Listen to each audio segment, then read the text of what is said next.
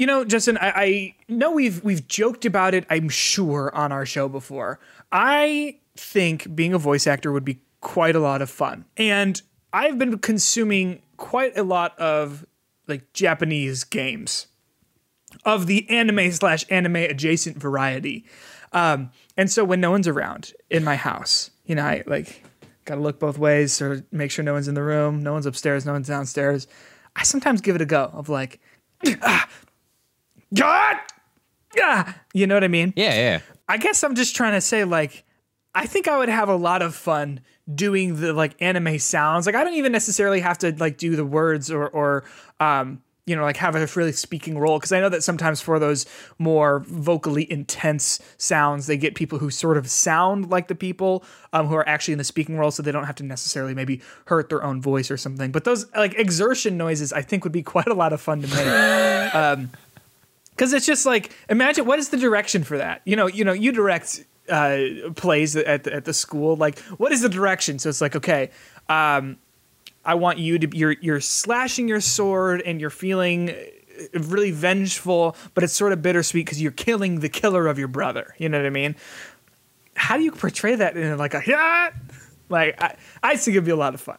You know what I mean? No, I just imagine the pages and pages and pages and pages of like parenthesis like sounds. Like, it's not like words, it's just like guttural things that they tell you what to do. Like, this is a happy scream, this is a semi-happy scream, a scared scream, or whatever scream. I think if you want to practice your voice acting skills in video games, I have a suggestion for you. It's one my girlfriend and I did. So we were playing the game Knights and Bikes. Are you familiar with that? I'm familiar with it in the sense that you've talked about it before. Cool. I think it's like Game Pass, BTW. It is. So, you know, it's funny. I have not opened Game Pass since emergency. Not for once. It'll be apparent why in a little bit here. But go on. So the game is like a fun little cartoon thing, but it had a bunch of dialogue and a couple of sound effects. But basically, my girlfriend and I voice acted everything. Oh, that's so fun. We each had our own main character that we voiced, and then we switched off on all the other supporting characters. So we just go through it the whole time. It made the game go a lot slower than I think it was meant to go. But boy, did we have a fun time doing it. So go back to those old, JRPGs that don't have any like actual dialogue, and just start adding that dialogue yourself, recording it, practicing, do it, then upload it, and maybe just maybe that'll be your next adventure. It'll be like, so when I first played Persona 5, I would do that because like half of it's voiced, half of it's not. And so I would do a lot of like, for real? You know, like, he took his heart, whatever. Yeah, so maybe that's in the future. Who knows? How does that happen? Do you have to audition, or do people, whatever? Not. Hey, I mean, you go on Fiverr. That's how you start. That's how you start any business. Just go on Fiverr, say, I got some voices that I can do, give a couple of samples on there, see if anyone bites. And if they don't, just get better at your samples. Hey, I'm very good at playing like the younger brother, or like a young, plucky, kind of like innocent character, because my voice is, it's got a little higher in the timbre. I'm a little nasally. I've also started to realize that like my accent has gotten to the point where like it has gotten in the way of me trying to spell words. Because when I write things, obviously, like I'm not sounding out every single word, but I write sort of by the sound. So like to purchase something in the past, I know that that's BOUGHT, right? But when I read it, it doesn't read correctly because I say that word as bot. I bought that BAUGHT. No, I mean, you got that Chicago going on. Yes. So what I'm trying to say is like, I would play a really good Midwestern innocent child. You got that. That is your specific category. So you know that road that may or may not be close to where we live. BOUGHTON road. BOUGHTON. Yeah. Oh yes. So for that road, how do you say that name? I would say that Boughton. So that's how I used to say it my whole life, my whole Midwestern life. But then I heard the voice command audio on my GPS say Botten Road. And I was like, oh, am I saying it wrong? So now I say Botten Road. Boughton. Yeah. Botten. Boughton. Oh, yeah. Boughton. See? Boughton. Yeah. First I made a face when you said you had an accent. I'm like, what accent do you have? And then I realized we have the Midwestern accent. The Bears. I remember, like, also when I was in Australia, like, they say, like, M-U-M for, like, their mother. Yeah, but so they already pronounce it differently because, like, literally they changed the vowel. So it's not even M-O-M. But, like, going from M-U-M to the way I said M-A-H-M, mom. Mom. Like, mom. Yeah. It's mom. Yeah, mumsy. Mom. Mum. It's Hitbox.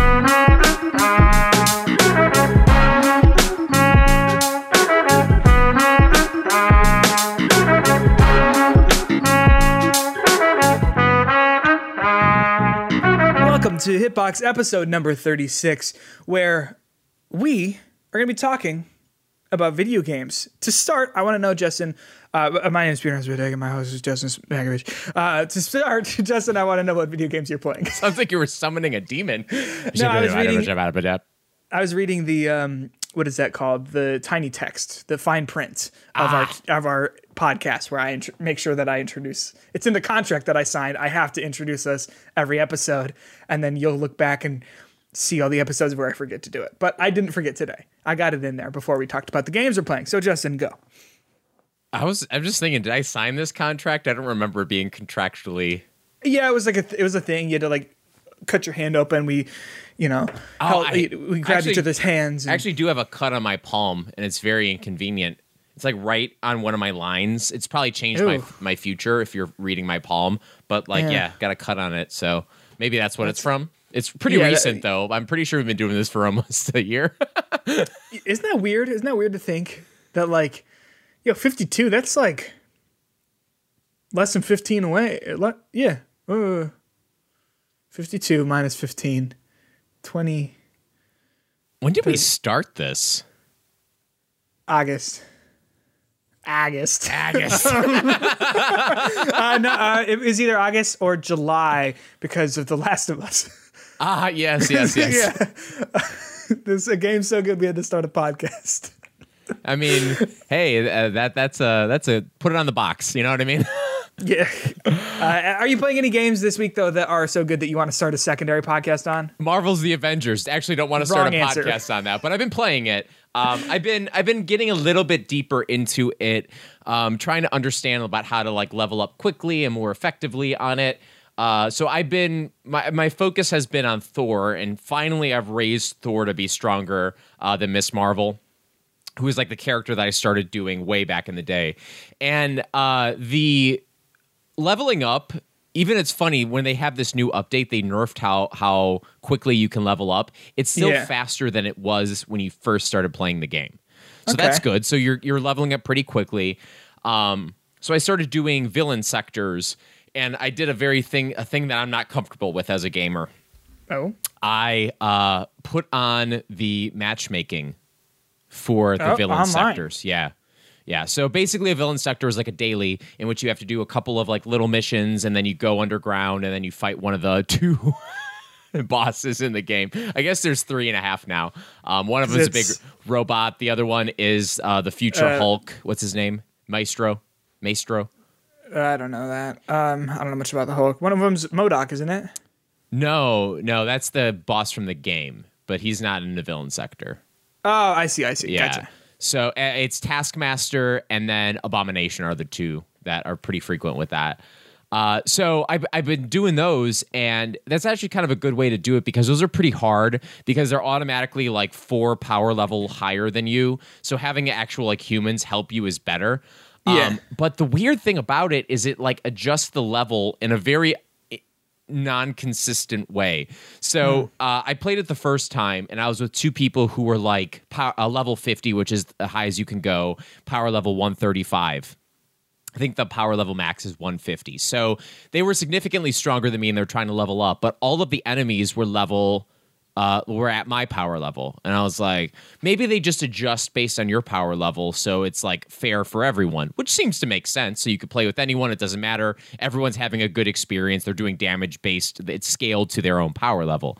So then I played the second villain sector of the day, and I was at level like 51, and all the enemies were at power level 72. So I'm literally like hitting them, doing zero damage. I'm just like, well, this is like literally not fun at all. And then the two people on my crew who were power level 135 were just like cleaning, wrecking shop. And I'm like, well, I guess I'm getting the powered armor here, but I'm really not doing anything. I'm really just hurting my team. So I've been probably playing that for about a half hour a day. All week, trying to just get myself like leveled up and stuff. And I have to say, like, the actual like combat is really fun. It's just like the individual stuff I get to do is not fun, which is so disappointing. And even like thinking of Destiny, like grinding in Destiny, doing strikes over and over and over again, those can be annoying, but at least like it's something to do that's more substantial than just a villain sector, which is just a bunch of checklists and a boss at the end. Right. And it's like the same checklist for everything you do. You're doing one of 4 tasks, and that's all you can do in that game. And they're so short and so quick that you don't really get invested in them. And it's just, it's there. The game is there. It's good. I just wish I could do more single player stuff that had more of a guided story that I could kind of play through. But it's still, like, I'm telling you, I know you're hesitant, but for $20, this stuff is more than worth it. So I finished Persona 5 Strikers this week. And I think everything I've said about it on the show still stands, so I don't think I really need to go over anything other than I misspoke last week. I said that it's kind of a smaller story, that it's a little bit more bite-sized. No, it's not. No, it's not. At the end, not to spoil what happens at the end of Persona 5 or Persona 5 Royal, but it goes, it ramps up from being like, we're going to really show it to this horrible, abusive teacher at our school, to being like, is there a god? You know what I mean? Wait, this might not be a spoiler. Do you fight a godlike figure? Spoilers for Persona 5. Skip ahead a minute and a half. Well, I think we know the answer to that. Yes, you do. And here's the problem with Persona 5 Strikers. Spoiler for Persona 5 Strikers. Skip ahead a minute and a half. It's the same thing. Like, literally, you're fighting another god. It's like lowercase g god, but still. And not that's not cool, but like, it just feels like the same exact ending, to the point where the characters are even like, isn't this like last year? Like, like they're all commenting on like, oh, this is just like that other thing that happened to us. That was like, at least they get huge. It, you know? Yeah. But I would have liked it to be just a different sort of environment. You know what I mean? Like a different sort of climax, because it feels like they just were like, well, it's a JRPG. What do we do at the end? Oh, have them fight God. So this is a question that is a problem when you come up with a sequel, right? Like, you finish playing a game like God of War, and you are freaking overpowered, crazy leveled, like ridiculous, and then the sequel comes out. How do they dumb down your power? So is there like some kind of like plot thing that makes you go from being at the end of Persona 5 Royal to when you get to Strikers, you're like leveling up again? Or do they just like assume like whatever, you're level 1? It's just like whatever.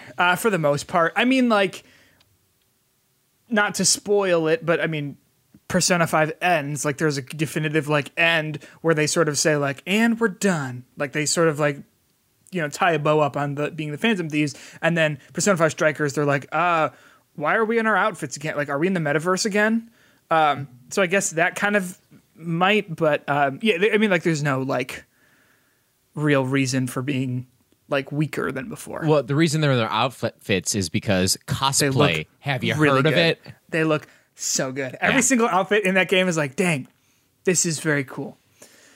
But yeah, so I finished that and I was like, should I try and get that platinum? And then I looked at the platinum requirements and I was like, I don't think I'm going to get that platinum actually, Persona 5 Strikers. I don't think I'm going to do that. Yeah. So it was like a very nice it was nice to not be stressed about like, do I have to go back or whatever. I will say this though. So last week I said I thought I had like an hour and a half left. No, I had another 5 hours. I have a save from like the last time. It's like, hey, you're going to want to save right now before you sort of get locked up here. And it's literally 5 hours until the completed save. So, but it was good. And so, as I said last week, when I finished it, immediately I downloaded Nier Automata. Nice. So, a little bit of background on Nier Automata and me. I've played it once before. In Nier Automata, there are multiple storylines, multiple endings, and when you restart, like once you beat the game and you restart it, things are different. So since Wednesday, oh no, I've beaten Nier Automata twice. Okay, all right. I sat down on Wednesday. I'm like, because I got my first COVID shot, so I took the day off from work, and I was like, I'm gonna sit here. I'm just gonna play this video game. And I was like, it's the only way to handle the game is just to get a COVID shot first. Damn, this is a very, very good game. And now that I finished the second run through of it last night, and it was like, there is a twist in that second run through that makes it go from being like, yeah, this is kind of cool, and like, yeah, I want to see where this is going, to being like, what is this about? Like, what is this going to be about? So I'm really, really, really excited to see. It looks like there's 2 more endings that like they want you to get. Yeah, like, and I don't want to spoil anything for you, but at the one recommendation I have to make to people, and I hate to be this guy, the first 2 playthroughs are very like standard point A to point B kind of thing, like in terms of how you get through them, and the second playthrough is literally kind of a rehashing of everything from the first one. Yeah. And because of that, like, it seems like, is this just going to be what every replay is going to be? But when you get to the third, by the time you get to the third one, it's so different. And it legitimately is more of a story once you do that, of like changing things. And there's more, it makes the first 2 playthroughs have more context to them.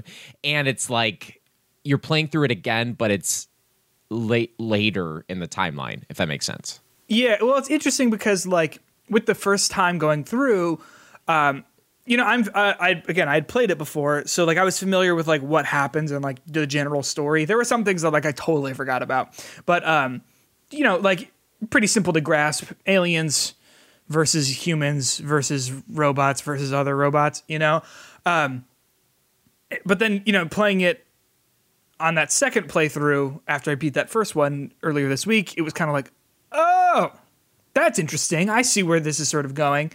And then towards the end, so to be clear, you play as an android in the first playthrough called 2B, and she's got a sidekick named 9S, and they get separated in like the last act of the game. And so in the second playthrough, you play as 9S, and so everything's from his perspective. And so in that last third, you see what he was up to, and that is some crazy ass shit that I am extremely excited to see what happens with. There were some revelations, some reveals. I have a quick question. Did you just finish the second playthrough and stop? Yeah, it was 1:30 last night. Oh man, was like, I don't know how you did that, because just wait. Just reboot that game up, and it is like gripping with what's about to happen. Yeah, I was worried that it was going to start me just again, but now it brought me back to the like menu screen, and that's a great game. It's funny, I'm not trying to like mainline it. Like I definitely did with the 9S thing, because I was just like, do the same side quest. I'm like, I don't have to. But I'm not missing, like I've not found many of those side quests to be particularly engaging or interesting. And a lot of them are leveled up, so once you get to the later parts of the game, that's when you really should play them, because a lot of them are like too high leveled up. But there is fortunately a chapter select that opens up, I think, in chapter 3 or 4. Got it. So you'll be able to go back and like replay stuff from the first one or the second one or the third one. So kind of like a time traveling thing. Sure. Good game. It's such an interesting narrative, and like it's not like one of my favorite games of all time, but like I have never played a game that told a story like this before. And you know me loving story and loving weird kind of stories that only video games can give you, and this is that. It's a type of story that no other genre or format of storytelling or media could give you. Yeah, it's great.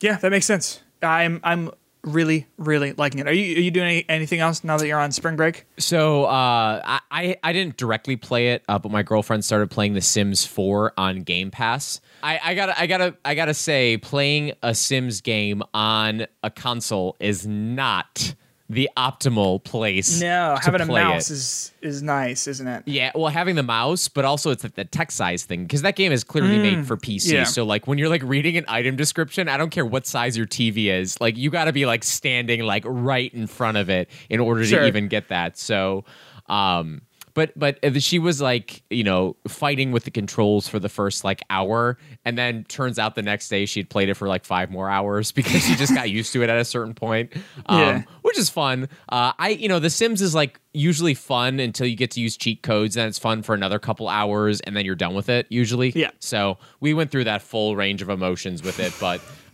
it's a fun game to jump into, and again, Game Pass, it was on there, free, great. Easy. Play it, do it.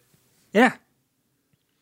But also, it's spring break, so I personally purchased and bought Assassin's Creed Valhalla. Skull. And I got to be That's what they honest, say. Yeah. I don't know if I'm going to platinum it. Really? Yeah. So Why? looking at the platinum list, one of my favorite parts about the platinum is the getting every checkbox off on the map. I don't know if that's the case. I don't know if I need to do that for this.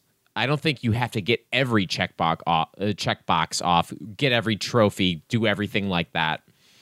But also, and I'm pretty early in the game, I really hate the restricted area settlement camps that you have to do now. And tell me if this changes, because I really hope it does.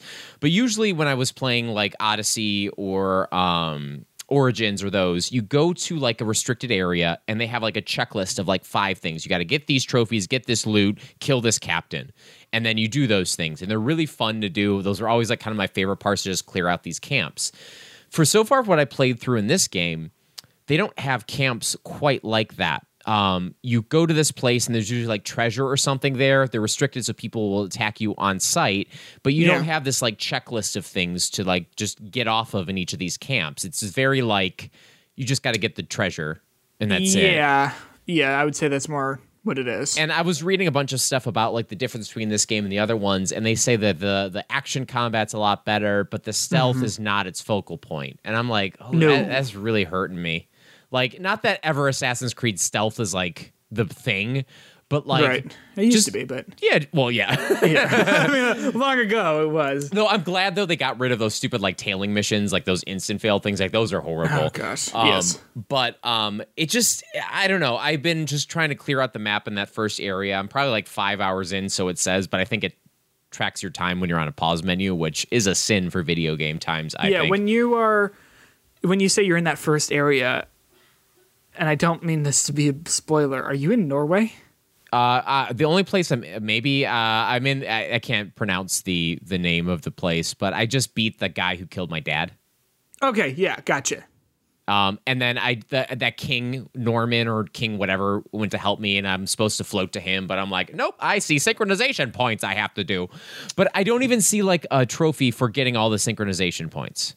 There might not be one. And like, dude, why? I know. Because it's that's not even a big deal, because you just go to a town. Like, you go to pretty much every town in the map at some point, so just go do it. Yeah. Those things are fun to me. But so you are going to be way under leveled for those areas, right? Where you are, because those level caps are like 300 something, right? Well, yeah, I see that. I'm still like in the very first area you get to, where level requirement is 1. Then I see when you go to the King's area, like it's like level requirement 280 there. So I'm assuming I get kicked out. Keep playing it. Is what I'll say. Just keep playing it. I have 1 trophy so far, which it hurts me for playing something for 5 hours. And like. The trophy I got is complete the prologue. And like 97% of people who play the game got that. And the next one is to England, and that's leave Norway. And 80% of the people got that. So yeah. And that's sad though. Can you imagine where you go? England. It's a weird spoiler to have in there. I mean, it's in the first 10 hours, but it might have been one of those hidden trophies. But you know me, when I'm deciding to do a platinum run, you love to I gotta know. Yeah. I gotta know. Speaking of spoilers, I remember vividly how I spoiled the watching of Spider-Man 3 when that came out. Like I did not get to see it on the first night, and I'm like, I gotta know. So then I looked at the spoilers for that, and guess what? The spoilers were better than the actual movie. Justin, I like being bad. It makes me feel good. And what you'll notice there is I was doing my voice actor. That was an audition. I did more in those 5 lines than Topher Grace did in that whole movie. Yeah, we'll just pull that one out and then we'll cast you for the Venom movie. So remember last week when I was fighting about what version I should buy of Assassin's Creed? Of Assassin's Creed, yes. What did you decide on? So I was hoping there would be a sale for it, like online, like some kind of sale or something like that to make it like cheaper. Unfortunately, it was full 50% price. 50% off at GameStop. Yeah, but I have to buy the hard copy of it. That's yeah, it's true. Take a minute. Think about what you just said. Okay, you're right. My bad. So there was a version though that for $60.49. So for an extra 50 cents, you got Immortals Phoenix Rising. Now, LOL. I already have that game for the Switch. I've already stopped playing it because I'm done with it. But I'm like, for 50 cents, why not? So I bought that version of it for the PS5. But guess what? I not only got the PS5 version of both Immortal Phoenix Wright, they gave me the PS4 versions of both of those games as well. Dang. So for $60.49, I got 4 games that I can't really share the game code with because it's to my account. But 4 games. Yeah. So I could get those. I could double platinum it. I could get a platinum for both. I could get 4 platinums for $60.49. Yes, you certainly could. Wow. That's exciting. Yeah. Congratulations. I know I gave you a little bit of flack for it last weekend, but I'm happy for you that it worked out in such like a way that not only you would care about, but like I'm glad it worked out for you. Does that make sense? Oh yeah, I totally. It worked out for me, but I also there's a piece of news this week that made me a little bit scared. Yeah, go ahead.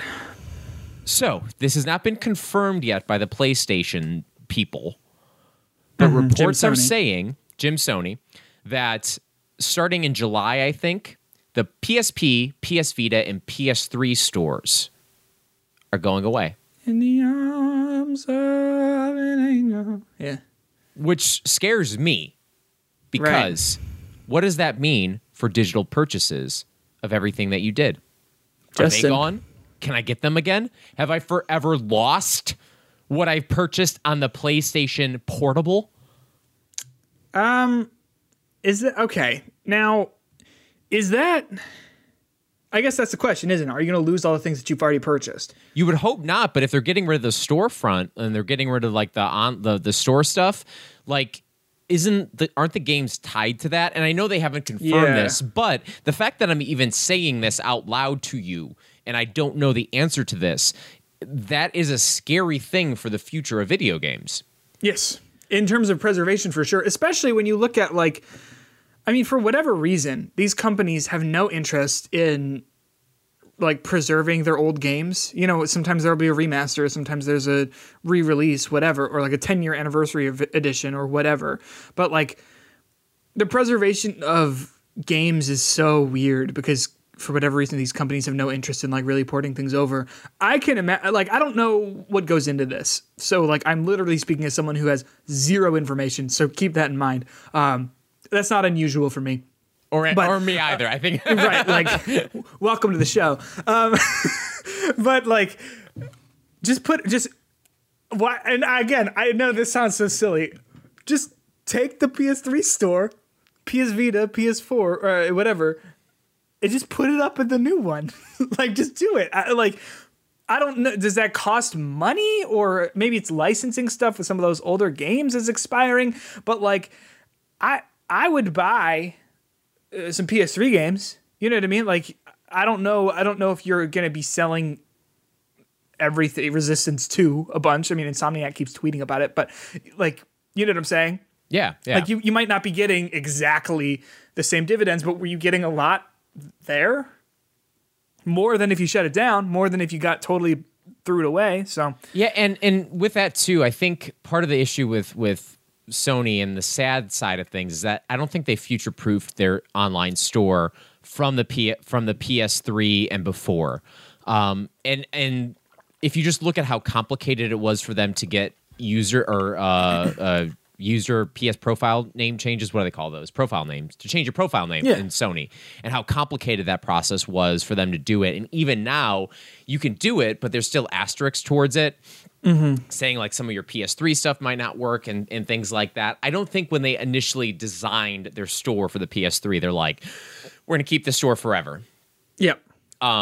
And, part of that's because, at the very beginning of this whole thing, I think they were reacting a lot to what Microsoft was doing with theirs. And I think Microsoft, from the very beginning, is a bigger technology company that understands this stuff more so than Sony did. And now they're at a place where maybe that's the only way they can. Maybe they can't transfer those PS3 games to the PS current store. Because they didn't have the coding for it, and it would be a bigger rewrite than just copy and pasting over. So I don't know. Yeah. But that's a problem, though, right? Yeah, 100%. And I'm not trying to say, like, well, you should have bought physical, because obviously that is not how everyone can live. But that is a reason why I do like having physical copies of games, because, I have a Xbox 360 in my house that, like, if I wanted to hook up and play, actually I don't think I have a controller, but if I wanted to hook up and play, like, I don't have to necessarily worry about everything being totally wiped from that. But I understand the struggle, and I think that it sucks for the people who do, just use digital stuff. I mean, even look at, like, the digital PS5. Because how long has it been since that PS3 store launched? It's got to be 15 years? When did the PS3 come out? I mean, 2008? Yeah, something like that. Like, it had to be right 12? Before that. It was probably at the tail end of the PS2, if that. But even then. But what I'm trying to say is, like, you are now selling an all-digital version of your console in 10, 15 years. Is that just going to disappear and be just, like, literally a very unattractive giant brick in your house? Hey, like, I'm man. sure, Hey, do you like it? My PS5 is currently sleeping in my entertainment center, covered with a sign that says something like about "I love you" or something like that. It's like a cute sign, but it's covering it up. It wants to know. You need it to know. For the record, I don't think it's that ugly. I mean, if you've seen the Xbox 360, what was that shape? Mini fridge. Yeah, it was like an hourglass when you're looking at it head on. Anyway, not important. But what I'm trying to say is, like, it does not maybe instill a whole lot of confidence in me. It continues to not instill a whole lot of confidence in the idea of digital purchases, and it makes me just appreciate physical media still. So the reason, and as much as I like to say I'm a hoarder and everything like that, the reason I stopped buying physical discs as a first resort was because I bought a physical disc of a game. I wish I could remember which game it was, but I bought the physical version, and it downloaded like a 40 gigabyte patch. Yeah. When I put the game in. Yeah. And then you cannot run that game unless you download that patch. Correct. And play it. Correct. So what's the point of necessarily having that physical thing if I need to have this 40 gigabyte patch downloaded in order to play it? Like, it didn't make sense to me. And I'm like, it's so much more convenient just to get it off the store, have it preloaded, all that kind of stuff. Otherwise, you'd be buying a game at, when it gets released, and then you have to wait for it to download, which, first world problem, isn't that big of a wait. But will those games still work without the PS3 store? Will you be able to, like, say there's a PlayStation 3 game that has a day one patch, which probably wasn't as much of a thing back in the PS3 era, but, like, do you still have to, can you download that patch anymore without the it being on the store? Is that still something that can happen? And, like, I think the reason that I'm scared about this is because I don't know. Maybe Sony has a plan that I am not giving them credit for to combine all their stuff together. Yeah. I doubt it. Yeah, to combine all their, like, past stuff to now, I would say probably not. Yeah, right. Like, I think, that's not what they do. I mean, they got rid of backwards compatibility on their updated PS3s because they're like, no one's using these. We don't want to put the resources there. So, like, the new versions of your PS3 can't play PS2 games, like, out of the disk drive. So, yeah. I don't know. It's it is a thing that's always in the back of my mind about like the digital world and how things seem to be permanent digitally, but they're not. Like everything I have on my Google Drive, that's technically in the Google Cloud. So what happens if one day Google decides to just like, screw this, we're deleting everything? Like all my stuff would be gone. So you can back it up on hard drives if you want, but even those things don't last forever and they're not perfect. So it's just digital ownership is great and convenient, but it's also this scary stuff that I don't think we've, as a society, thought enough about in advance, like what's going to happen 50 years from now with all this stuff. Right. Well, because what I think it is we're starting to get to that point. Obviously, we're seeing it right now with PlayStation stuff, and I'm sure we are seeing it in other places where, like, okay, these things have been around for a while to the point where, like, the original versions are, like, shutting down or, like, not able to be accessed anymore. What do you do about that? How do you take care of that? And you just like hand in the air, like shrug. I don't know. I think that's what these companies are doing. Right? Fuck, I don't know. It's gone forever. Sorry. Grab it while you can, I guess. But I think it's an interesting question, and I'm going to be curious to see what their response to this is, because just anecdotally, the response that I saw from people hearing about this being shut down was a lot of like, this sucks, man. Like, I'm not playing whatever on the PS3 all the time, but like it sucks to know that it might be gone forever for me just because of that reason. And I hadn't even considered this, but I was listening to one of the Kind of Funny podcasts, and they were talking about how there's certain content that's locked to the store for certain games. Yeah. Like for, is it the Infamous? They have like the Trial of Blood. What is the name of that DLC? So there's Infamous Bloodlines? Yeah, there's like a DLC that's only available digitally to buy, and you can't buy a disc of that. So without the store, something like that is gone forever. Are we going to lose Infamous? I don't want to lose Infamous. Well, the DLC. Well, right, but I mean, what you're saying about like, well, if you got to get that patch and whatever else. Oh, by the way, have you played the Infamous for the PS4? No. Second Son? Yeah, so yeah. I mean, it's fine. It's an Infamous game, a little bit open world stuff. Justin, it's fine. That's not what Infamous 1 and 2 were. Infamous 1 and 2 were not like, yeah, it's fine. Infamous 1 and 2 were like, oh my gosh! Like, these games are fucking awesome. And that's why I never played it. I mean, it's on the PS Plus collection. Yeah. So I might dip in at some point when I've run out of my backlog, but like those first two games next were week not when I'm done with everything I've missed. Right, but those two games were not just like, yeah, they're fine. Those games were like dope.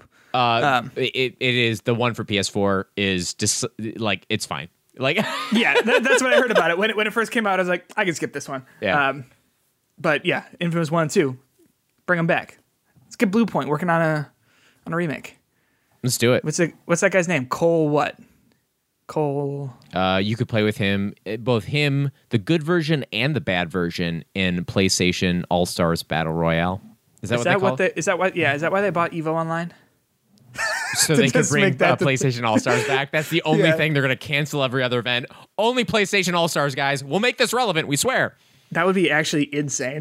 I would watch that. I'd be like, what are they going to do here? Well, you better buy the DLC soon because, as we just talked about, not going to be possible soon. Good luck. Yeah. But yeah, it's a bummer. I'll say it's a bummer. But what can you do? Continuing with current events, there's one more game I played. It's a brand new game that just came out this week. Have you heard of the Suez Canal Bulldozer game? I know what the Suez Canal is, and I know what's going on with it. What's the Bulldozer game?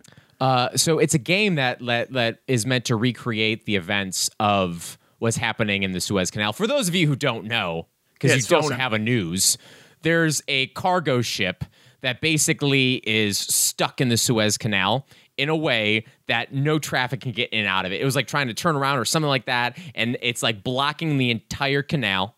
And it's in Egypt, stuck isn't it? there. Yeah. And you can't unfortunately, the traffic has been terrible. One of my friends is a traffic reporter for WGN, and he had like a funny TikTok that he posted of the traffic report for the Suez Canal and how you have to we got all this traffic here and it's making rush hour terrible. You're gonna have to go around Africa in order to get around. It'll take 10 days, but at least you'll miss all that traffic. So I thought that was pretty funny. But it's like a big current event that's happening, and it's been memeified like crazy. So this person, his name is, what is your name? It's on his website. Eric C. Wilder made this game that basically you can try to get this this boat out of the Suez Canal. Have you by any chance played this game? You can in a few seconds here if you want. Just run it. It's a browser-based game, so you can play it even if you're on a work computer. Like my school blocks games out. Okay, let's see. Controls, move up, action, J. Yep. Okay. It's pretty simple. You just control and you have an action button. And you're a little bulldozer. There's music. Yeah, it's pretty. It's dope music. It's a banger, I think. This is actually. Yeah, it's so for those of you who aren't you don't have access to this game, and we'll put it in the description of the podcast. Yeah. I think. Basically, your little bulldozer. It's done in an 8-bit kind of video game format, and your bulldozer, and there's a rock that's keeping the boat there. And what happens when you press the rock? It just says it's super stuck. That's pretty good. That's really funny. Yeah. So if you want to be a part of history, you can play this game too. You just have to head to Eric Wilder's website, which is we'll put the link in the episode description. It's kind of fun game.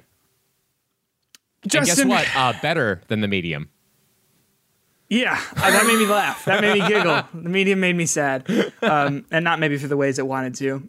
Speaking of being a little sad, we're gonna get a little heavy here as we talk about war, but. Let's just take this moment I would just love to remind you that, hey, thank you so much for listening. And if you're interested, it would be cool if you followed us on Spotify, iTunes, Twitter at HitboxPod, or emailed us at HitboxOfficialPodcast. If you have any thoughts on the PS Network or what we're about to talk about here, talking about 6 Days in Fallujah, the upcoming war shooter from Highwire Games, and sort of the politics surrounding it and the controversy of what the game is and the controversy surrounding how it's been talked about. So if you have any thoughts on that, we would love to hear them. So, Justin, 6 Days in Fallujah.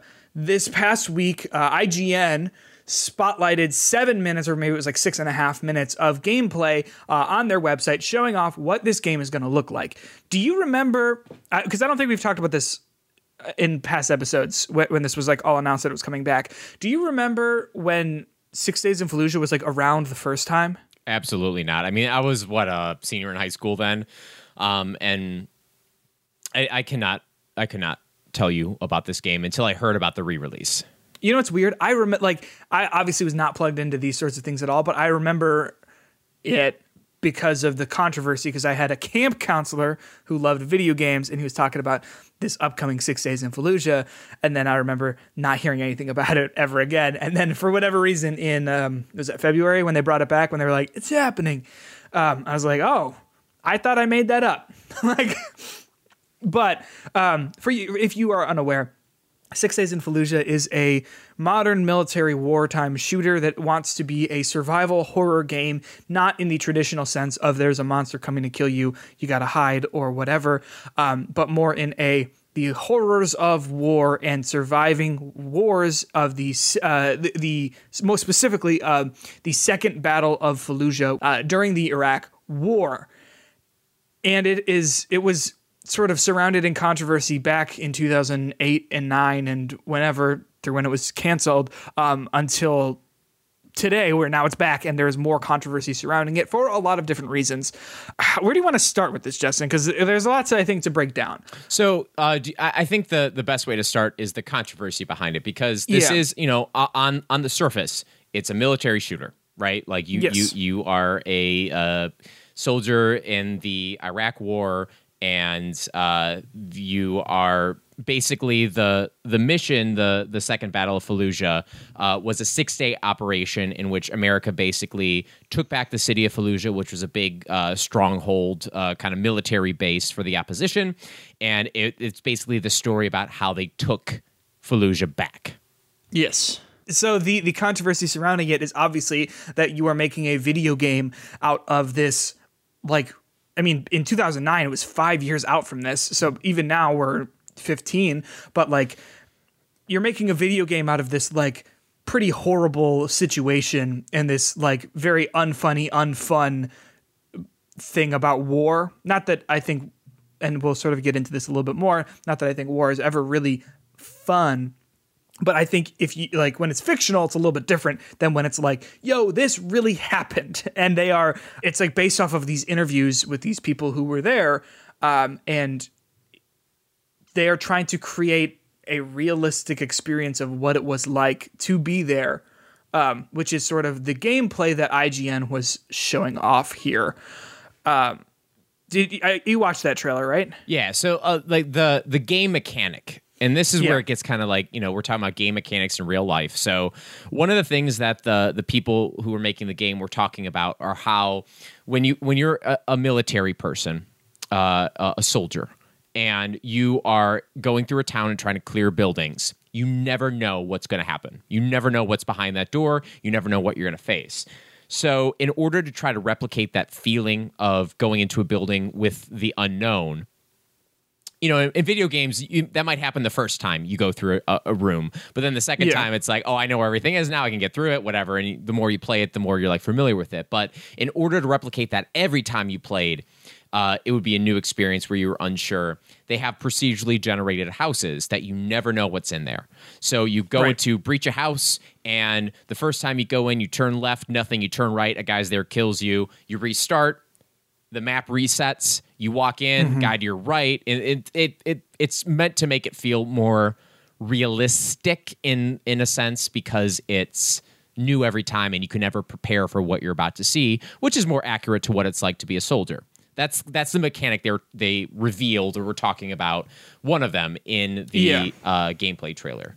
And also, so it is a first-person shooter, but it is a lot slower than your Call of Duties or Halos or whatever, because they are going for a much more realistic take on this where, I assume in war, you're not like sprinting around through buildings all the time. Like it's a lot more methodical of walking and, you're running at times, sure. But like, you're just walking through clear, like looking in rooms, checking in corners, things like that. And it seems like it's the kind of thing where you really don't want to get hit.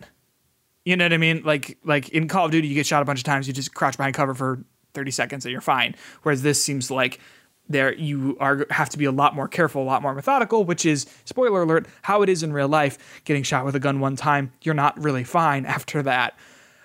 So I watched that 6-minute trailer and they cut it in with an interview between them and I don't have his name, but he was someone in the Marines who was there. And sort of him describing his own experience. And this game makes me feel kind of gross, like kind of grimy. Just because, like, so first of all, obviously, like, hearing about that real experience is very harrowing. Like, I cannot imagine what that's like. I can't even imagine what that would feel like to be there and to know how that is for 6 whole days, and I think in this trailer, in the interview, he talks about like, it was my son's birthday and the whole day I just had to think about, I cannot die on my son's first birthday. And that's like incredibly fucked up and sad.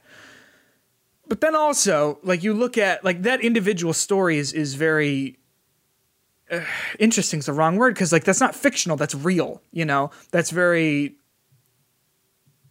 harrowing maybe.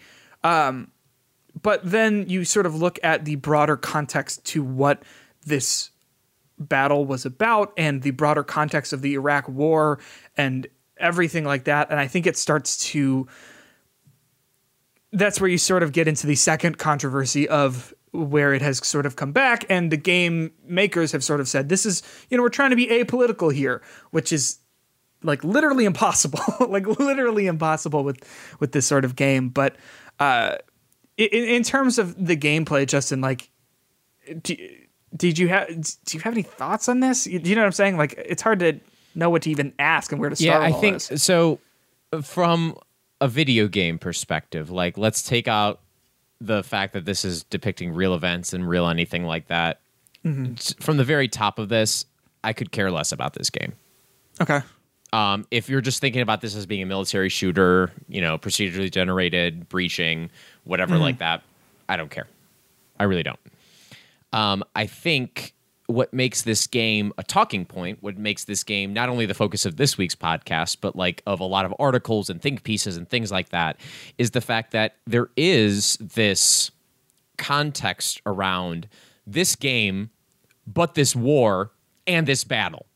Yes. So the reason we're talking about it is because of all the things that make this not so great, right? Yes. Like that. Because the game itself is like, okay, well, it's a military shooter. Like, that's not that controversial. Right. But like literally like the way it has been reported and the way that like it has been like portrayed and what they're portraying and this specific thing, it's like, it's all this just like pile of like, oh gosh, on top of a, I'm sure, fine military shooter, perhaps a unique military shooter, at least the way that it's, that gameplay seemed interesting to me as a fan of, first person shooters, but like, I don't know if I'm going to be buying this game because of everything surrounding it. You know what I'm saying? Yeah, no, I totally understand. And I think the question becomes, should this game be made that is depicting this battle, one of the largest battles? I think it's like the biggest American casualty count in the entire war, in quotes. Mm-hmm. But should this game be made to begin with about this battle in this war, the Iraq War, which people don't like because it's controversial? Go figure. Bad, yeah. I mean, okay. I think, there was this like petition going around to get like, I don't remember who, to ban this game in all of these different countries, which I think is wrong. Like, I just don't think we should be censoring art, and I think games are art, and I don't think we should be censoring things in that way. I would, like, not that I make games, but if I did, I would not make this game. Like, I don't think that this is the way we should talk about this, and who knows, maybe we're going to walk away from, this game is going to come out, people are going to play it, and it's going to create this conversation around this battle, this war, this period in U.S. and international history, right? I don't think it's going to, though, based on what developers have said. So should this game be made? I guess if people feel compelled to make it, like, I'm not trying to say don't make your art, don't speak your truth. I think that that's really important. And I think that those things are, like, not to be like, I don't know, like, I'm not trying to get on a soapbox, but like, that's all we have. All we have is the way we express ourselves and talk about these things and all of that. However, I don't think that it's going to be necessarily bringing up a lot of great points. This is an article called 6 Days in Fallujah, quote, not trying to make a political commentary, end quote, creator says, by Charlie Hall from Polygon.com. This is, so the head of Victura, the publisher for 6 Days in Fallujah, Peter Tomte, said this to Polygon. For us as a team, it is really about helping players understand the complexity of urban combat. It's about the experiences of that individual that is now there because of political decisions. And we do want to show how choices that were made by policymakers affect the choices that a Marine needs to make on the battlefield, just as that Marine cannot second guess the choices by the policymakers. We're not trying to make a political commentary on whether or not the war itself was a good or bad idea. I think that's what you have to say if you're in that position, but I think it's a bad thing you have to say. Do you know, does that make sense? What do you mean? The fact that has to be said is the problem? I think that the answer that he gave is the answer that you have to make, that you have to give, because you don't want to, you're trying to sell and market your game. You don't want to alienate people who are going to buy your game because they, are in support of that war, However, I just don't think I don't think you can make a game about a highly politicized war and not have it say anything. Would you agree? Everything says something. Right. There's no such thing as unbiased. You cannot be unbiased. Your life experiences, maybe not intentionally biased, but your life experiences, what you experience in life, is going to make things that you say, things that you produce, things that you do, it's from your perspective. And you can try to get as much other context in there as possible, interview people, get other people involved. It's still your interpretation of everything else. Yeah. I mean, I think from history textbooks, history is but someone's interpretation of events that happened. And you can try to be as clear about saying these are the facts, this is exactly what happened, but how you tell them, how you view people, how you talk about people, it's going to have some kind of unintentional biases towards it because that's how you see it, that's your perspective, that's how you're telling it. Doesn't mean you're wrong, doesn't mean you're intentionally trying to bring things down, but you cannot remove opinions and perspective from anything. Right. And when you're telling this story about a war that's controversial, that a battle that has controversies involved in it, and a subject matter that I think is also controversial because it's working on building these negative images of Middle Eastern people in general. It's and that's not just a game for the thing that 6 Days in Fallujah does. That's the thing that a lot of these war stories, games, books, TV shows, whatever do have a poor portrayal of Middle Eastern people, creating those stereotypes. It's impossible to take any kind of opinions and politics out of it. If this is something that is going to tell a story, and that story will have biases in it, that will have a lens that it's told through. And I think a good example to think about are documentaries are not unbiased when you're writing a documentary. Right. You have a goal that you're trying to tell with that. There's something that you're trying to do with that. And again, it's not always a bad thing, but there is a goal to a documentary. And a lot of the creative directors were talking about how this is, not quite just a documentary, but this is something that's not common in video games because it is almost like a documentary video game in a way. And they aren't including in this game like cutscenes with characters. All of the cutscenes of this, or where a cutscene would be, are going to be done through those interviews that we saw in that trailer. So whether it's the soldiers that are being interviewed or the actual citizens who are living in Fallujah at the time and what they are saying. So they're trying to make it not like we're going to animate these characters and have like real like dead people, like people who die in the battle. We're not going to have them as characters. Yeah. So, there's attempts to be made to make this something different, but it doesn't matter because you still have a purpose and there's still an agenda for a game like this.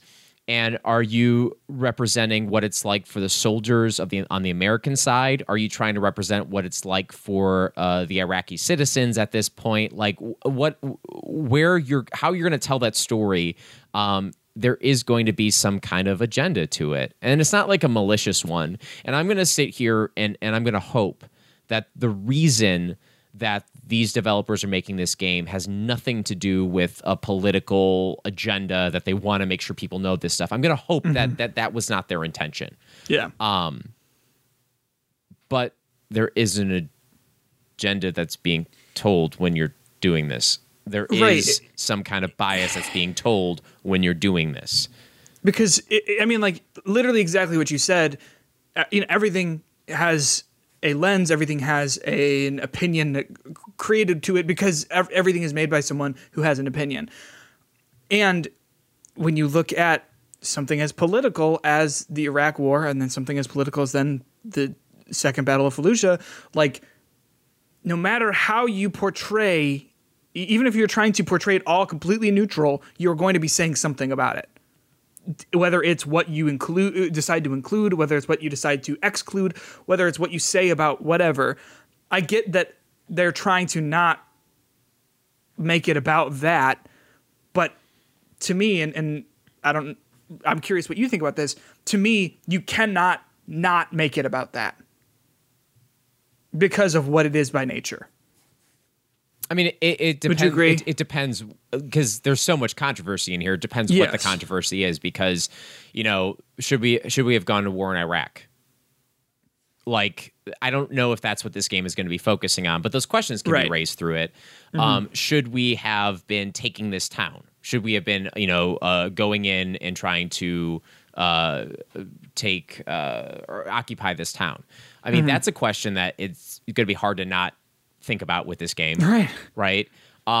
Was the Battle of Fallujah, did we as a military do it correctly? And some of the context to this, one of the controversies for this battle was the use of white phosphorus, which is a chemical weapon that is sort of banned internationally. It's banned directly for use as a weapon, but it's not banned to be used for things like lighting up the battlefield when it's dark, or providing smoke cover. Like, those are legal ways for it to be used. But in this battle, the actual use of that, and it was used, noted to be used, is murky. And a lot of military people said that, oh, no, we use this on civilians. We use this on as a weapon, not just to use as like cover and stuff like that. A lot of people who are in the situation have said this stuff. And that's where this battle gets a little like, are they going to talk about white phosphorus in it? And if they don't talk about it, if they don't talk about using it, is that being like a documentary video game that's trying to like say a point? Because regardless of what you want, your mentioning of that part of the battle is important. If you say it, if you talk about it, how you talk about it's important. If you don't talk about it, why did you not talk about it? Yeah.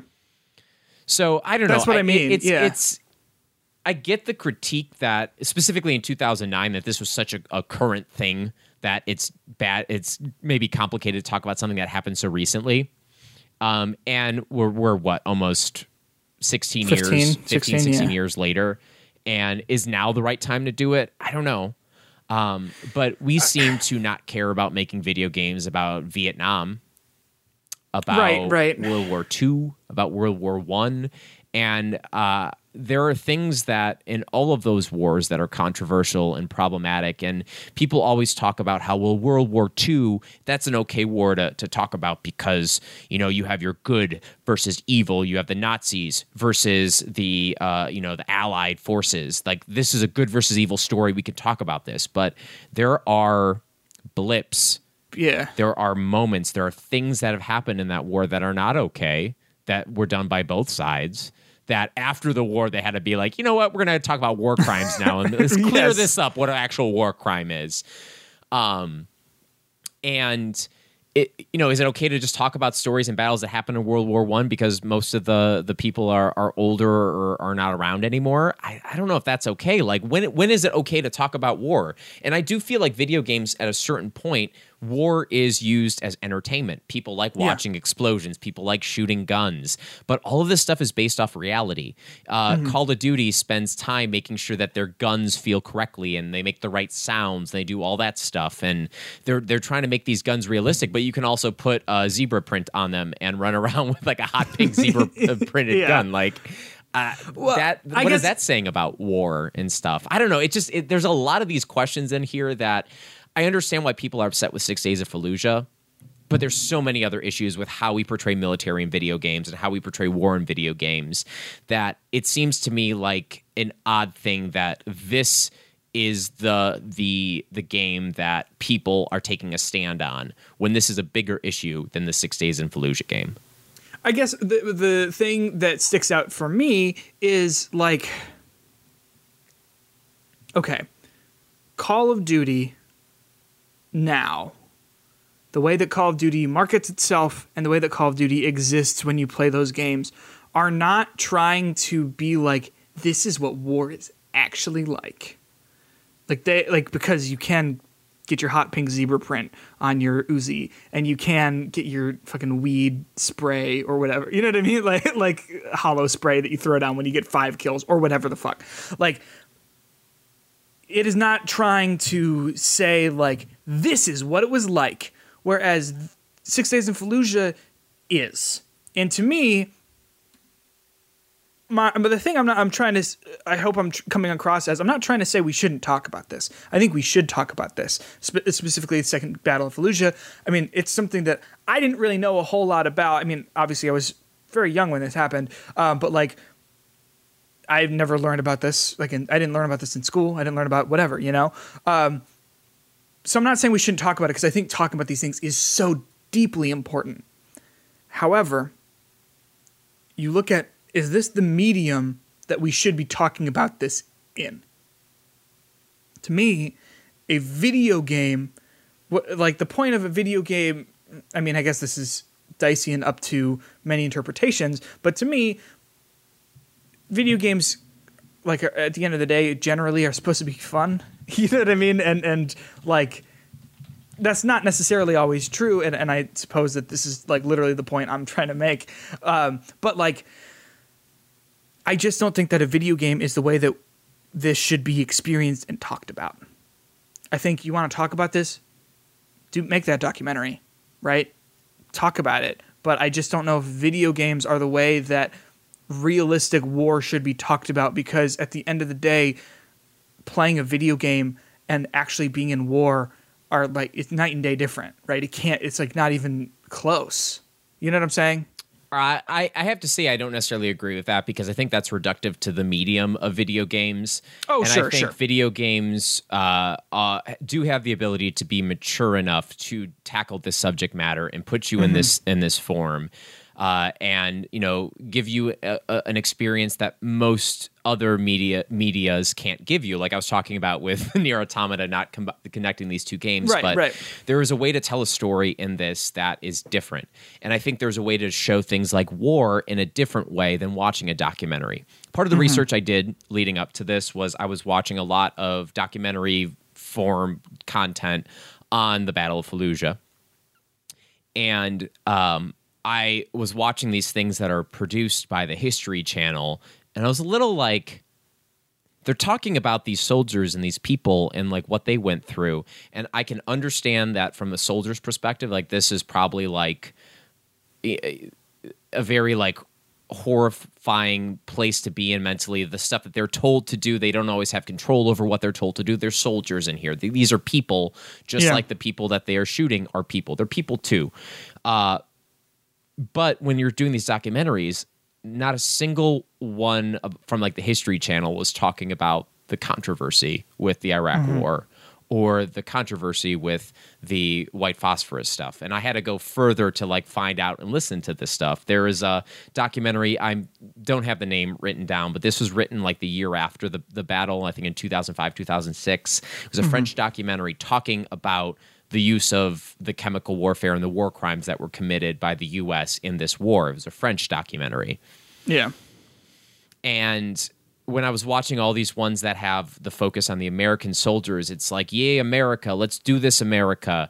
Right. And, you know, again, showing, you know, these soldiers and putting them in a place where it's like you understand like what kind of like stress they're put under, but you're not getting the full story with those. And I think video games do have the ability to tell a story and put you in an experience so you can start to understand from an empathetic mindset what it's like to be in here and how you get to a position of, you know, you're put in these morally gray areas and you have to make a life or death choice at that moment. That's something that a documentary and watching it can't give you. But when you're playing game, you can get there. Are they going to handle this in a way that's appropriate? Are they going to handle it in the way that is not offensive or taking light of situations or gamifying it? I haven't played the game, nor do I plan on playing the game to tell you that. But I think video game documentary is a very interesting medium that is really not explored yet. I mean, a game that I can think about if you're thinking about a biography or a documentary type of thing. Have you ever played or heard of the video game That Dragon Cancer? No. It's like an indie game that is about a father whose son has cancer. And the game, it's about that experience and playing it. It's like what it was like to try to talk to your kid and deal with your kid who has cancer. Jeez, wow. A very powerful game, very specific story that they're trying to tell. But that, I mean, what medium but video games would be a more interesting and interactive way to play that and hear that story and experience that story, to be put in that situation. And I think video games are maturing to a point where if they handle something like this correctly, if they do go in and they do tell a story about war and what it's like to be there from every side, the American side, the other side, from there's ways to do this that could be really cool and unique. But are they going to be? Is this game going to be treated in a way that is appropriate? I don't know. It's hard to tell.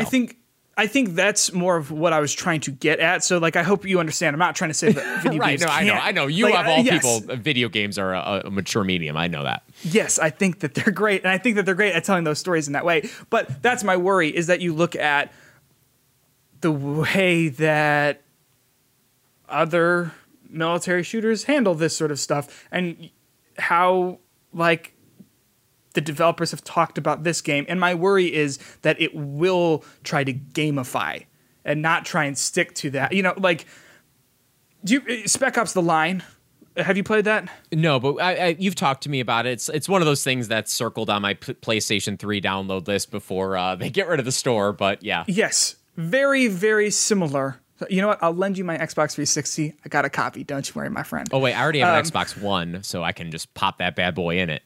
Oh, that's right. We live in the future, but only sometimes. Only with Microsoft. Yes. So, like, it is a game that wants to talk about these things, and it wants to talk about war and like war crimes and white phosphorus, these things that are such an issue here, and that are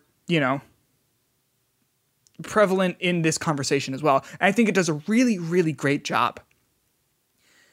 And then on the main menu, there's a multiplayer mode where you get rewarded for getting sick headshots.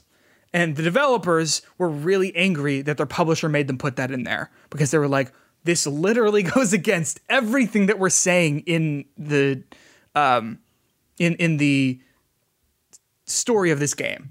Like, literally 100%, the message that we're trying to say, the things that we're trying to say here, do not mesh with the idea of doing a multiplayer shooter. But it was put in there because the publisher made them do it.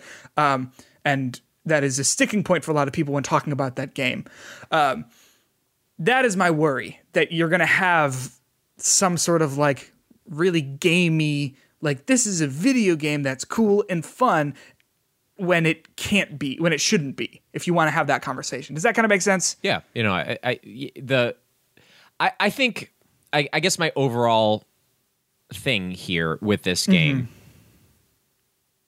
don't censor them from putting it out. No. Let them do it, and then let the free market decide if this game was good or not. And I think, from the publisher, Highwire Games, who's their publisher? Do you know the name of the publisher? So the developer is Highwire Games, and then Victura is the publisher. I don't know anything about them. Let me look it up real quick. But while you're looking that up, I mean, they have to know this game is a risk. I mean, they picked this game up. A lot of the same people worked on it in 2009 when it got canceled by Konami. But Konami dropped it because they're like, the PR is not worth it. So when this game was picked up, they have all that background to it. Like, hey, people are not going to like this, but we have to believe in this vision enough in order to do it. If they do the game and it turns out to be actually a really great way of talking about this battle and war, I think that's amazing. If this game is released and it's just a glorified war shooter that's making things look cool, that's a problem and you shouldn't buy the game. But I still have a problem with any military shooter that's making war look cool, because it's not cool. Well, and yes, that's what I mean too. It's like that's why that's where my worries are. By the way, Victura, this is their first game that they're publishing. Cool. Good luck. But like that's the worry. It's not cool. And I worry that you are going to attract the Call of Duty crowd or the whatever other first person shooter crowd that plays these games because they're fun and they're cool and they stopped being about, hey, maybe war is bad, and now they're about shooting an Uzi while you're riding a ski. What's that called? Snowboard? No, what's the snow? Snow speeder? That's in Star Wars, my friend.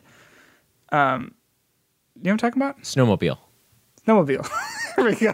That took way too long. But you know what I'm trying to say? We're like, that is so far removed from what war is.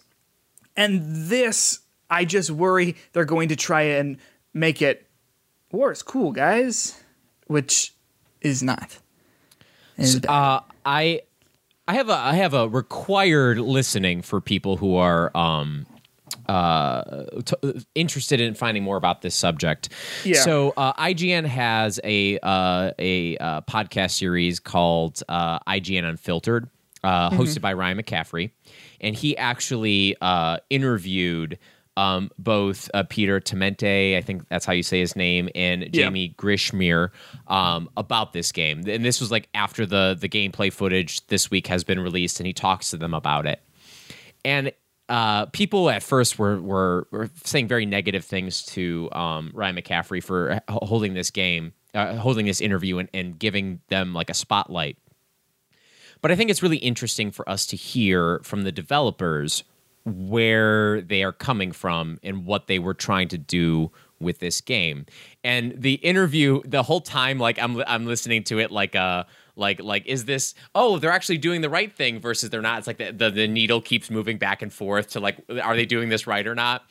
Yeah. And a couple of things that really stood out to me was they were talking about how they used to work at Bungie. I think one of them used to work at Bungie. I forget too, and I'm sorry for butchering this, but they because on their website I did some research. One of them is like, I'm the guy who's responsible for making the plasma rifle look so cool. Yeah. But one of the things they did was they visited military camps.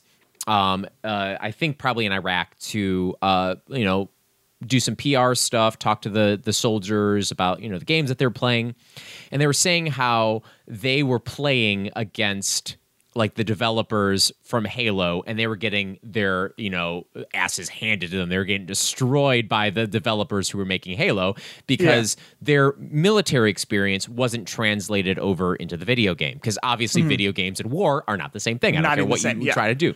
So that was one of the things in the back of this developer's mind. He's like, we got to make sure that we make this realistic. So like these people will have like an understanding of, of the tactics better than just like throwing a plasma rifle or plasma grenade down, because that's not realistic. So that's where they were kind of coming from with what they wanted to do with this game. And I think that like is interesting context, and it seems like their heads are in the right place. But there it is. It's also the fact that could be their intention, but the second you put game mechanics on this stuff is the second it starts to become a gamified game. And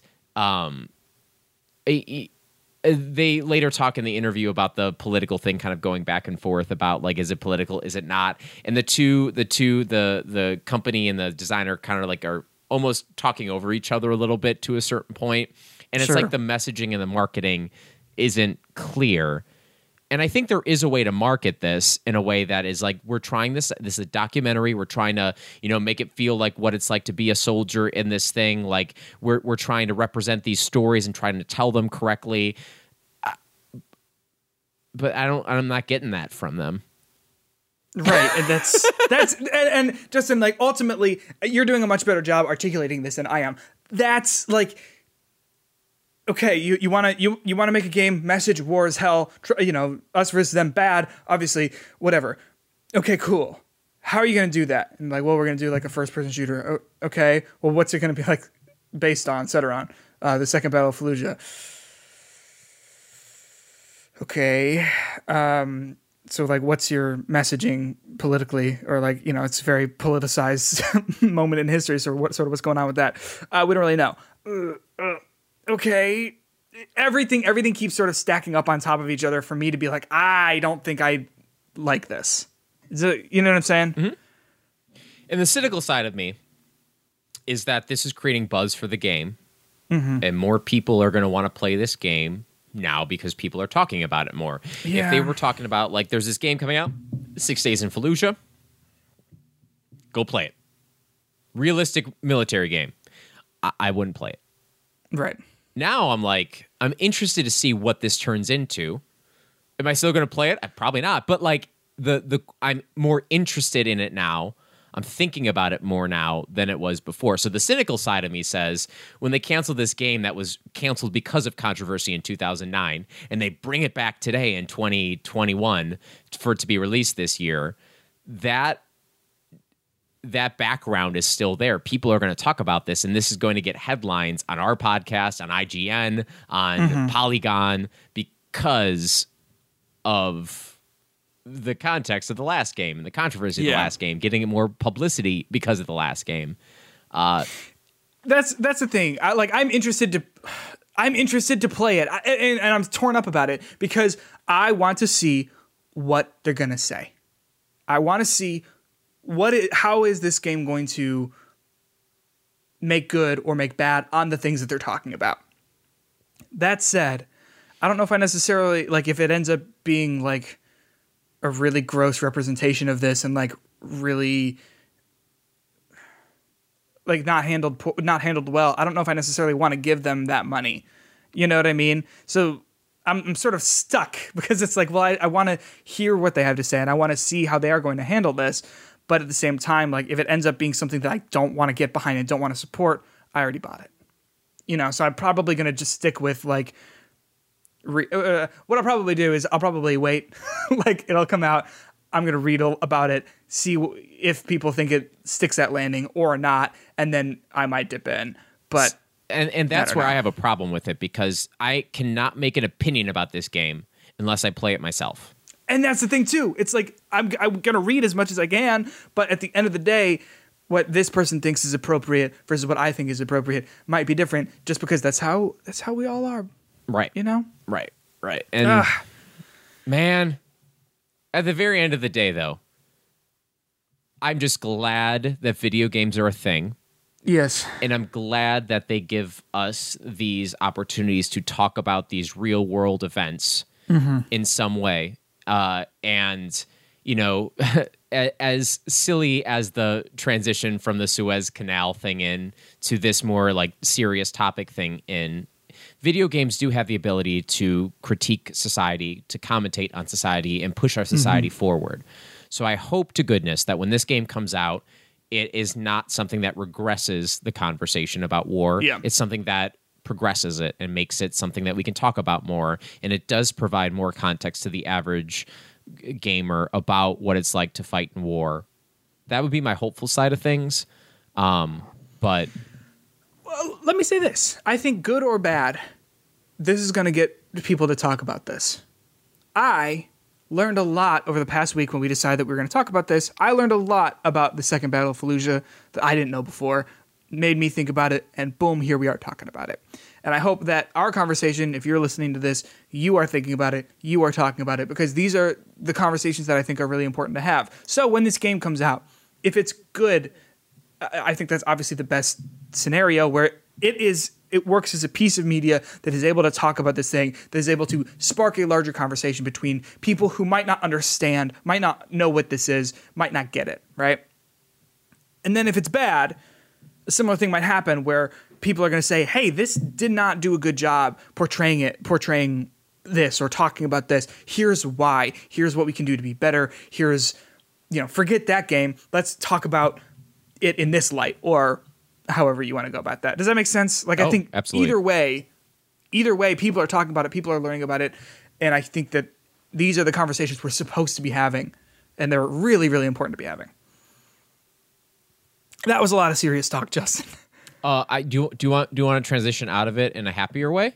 Please go ahead. I bought something this weekend, and it was mostly because of our podcast last week. Okay, I'm trying to remember.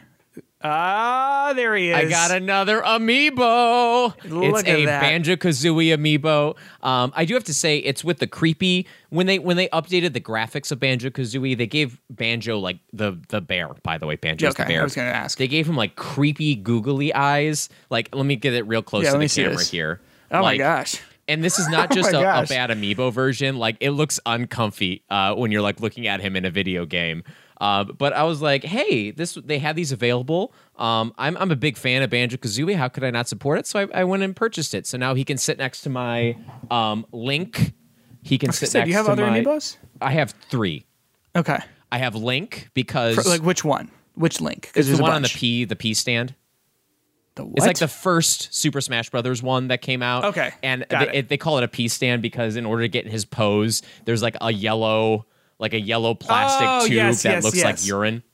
I got well done, Nintendo. Roy one, and I got the Roy one just because when I was playing Fire Emblem 3 Houses, there was supposed to be like special functionality if you bought like Fire Emblem ones. I didn't make it work correctly, so there's that. And now my third one is the Banjo. There you go. Look at that. I have a few. With him. I like amiibos. They're fun. Yeah, I really want to collect more, but also I have a feeling if I collect more, I'm going to be much more broke, and I will never be able to win this fight. It will be constantly something that I have to. At what point does it end? Yeah. You know what I mean? Yeah. So I've got a handful of Animal Crossing ones because they made a bunch of them, and they still are selling them for like at a discount because no one wanted them. It was like I got them all for like 99 cents. I have like 6 of them. It's awesome. And then I have Venusaur and Squirtle from Smash. I was trying to find that Joker one because that released from Persona. That released in the fall, and I was looking to buy it, and it just didn't happen. And now I was like, whatever happened with that? And I looked it up, and they're like $45 now. Like, ugh. Hey, that's not a bad price for a collector's item. No, but maybe they'll make more. And there's nothing like I want that shelf with all the amiibo on it. Like, how cool would that be? Like, it's just whenever I see someone have that, I'm like, I'm not a collector of like knickknacks, but like that's a shelf I want in my house somewhere. Oh yeah. Oh, and my favorite one is the yarn version of Yoshi. It's so cute. It's so cute. I want 3 of them. So if you want to send me one of those, please send it to me. My address is redacted. Yeah, don't do that. Just find out where Botten Road is, and I'm around. I'm just near Botten Road. Near it. Near, far, wherever you are. As God's. Yeah, that's a good song. The soundtrack to Nier. Oh, I see what you did. Nier. I went a totally different direction. Full circle. That's a great game. That's a great soundtrack. I'm gonna play more tonight. Well, hey, thanks for listening. This was a heavy episode, and I'm curious what you think of it. You can, and I said this before, but I'll say it again. You can talk to us to continue this conversation here at HitboxPod on Twitter, or you can send us an email at hitboxofficialpodcast@gmail.com. I genuinely want to hear what other people think about this. As we sort of said before, I think what's cool about this, I mean, I'm going to change the way I'm saying that. What's interesting about this game is that it is making people talk about it.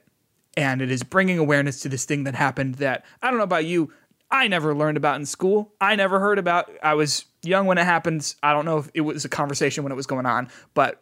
I mean, we're lucky enough in history class to get to like World War II before the semester ends, you know? I know, it's bad. It's bad. But go ahead, let us know what you think about the game. Let us know what you think about any of that sort of stuff, similar like about the medium of video games and what is appropriate to talk about in games and maybe what's not, and anything in the topic. I'm interested to hear. I know Justin is too. You can also follow us on Spotify, Apple Podcasts. You can leave a review on Apple Podcasts, or you could share the show with a friend. That would also be great. Justin, do you have anything else to add? Some required reading. Look at the Unfiltered for IGN with Ryan McCaffrey. I think that's great. Rebecca Valentine also has a couple of really good articles to kind of read that talk more about the controversy. And then finally, if you want a lighter thing, some required viewing, go to YouTube, youtube.com. It's pretty, you might have heard of this website. Type in the song Party at Bottles. It's a song from Banjo-Tooie, and then you have a certified headbanger to go off of. So really, Party at Bottles, everyone. You can also go ahead and in the link of in the description, there will be a link for Sue's Canal Bulldozer Simulator. Until next time, we will catch you later next week. My name is Peter Hunts-Patek. Thanks so much for listening. Remember, old games are old. Later. Bye.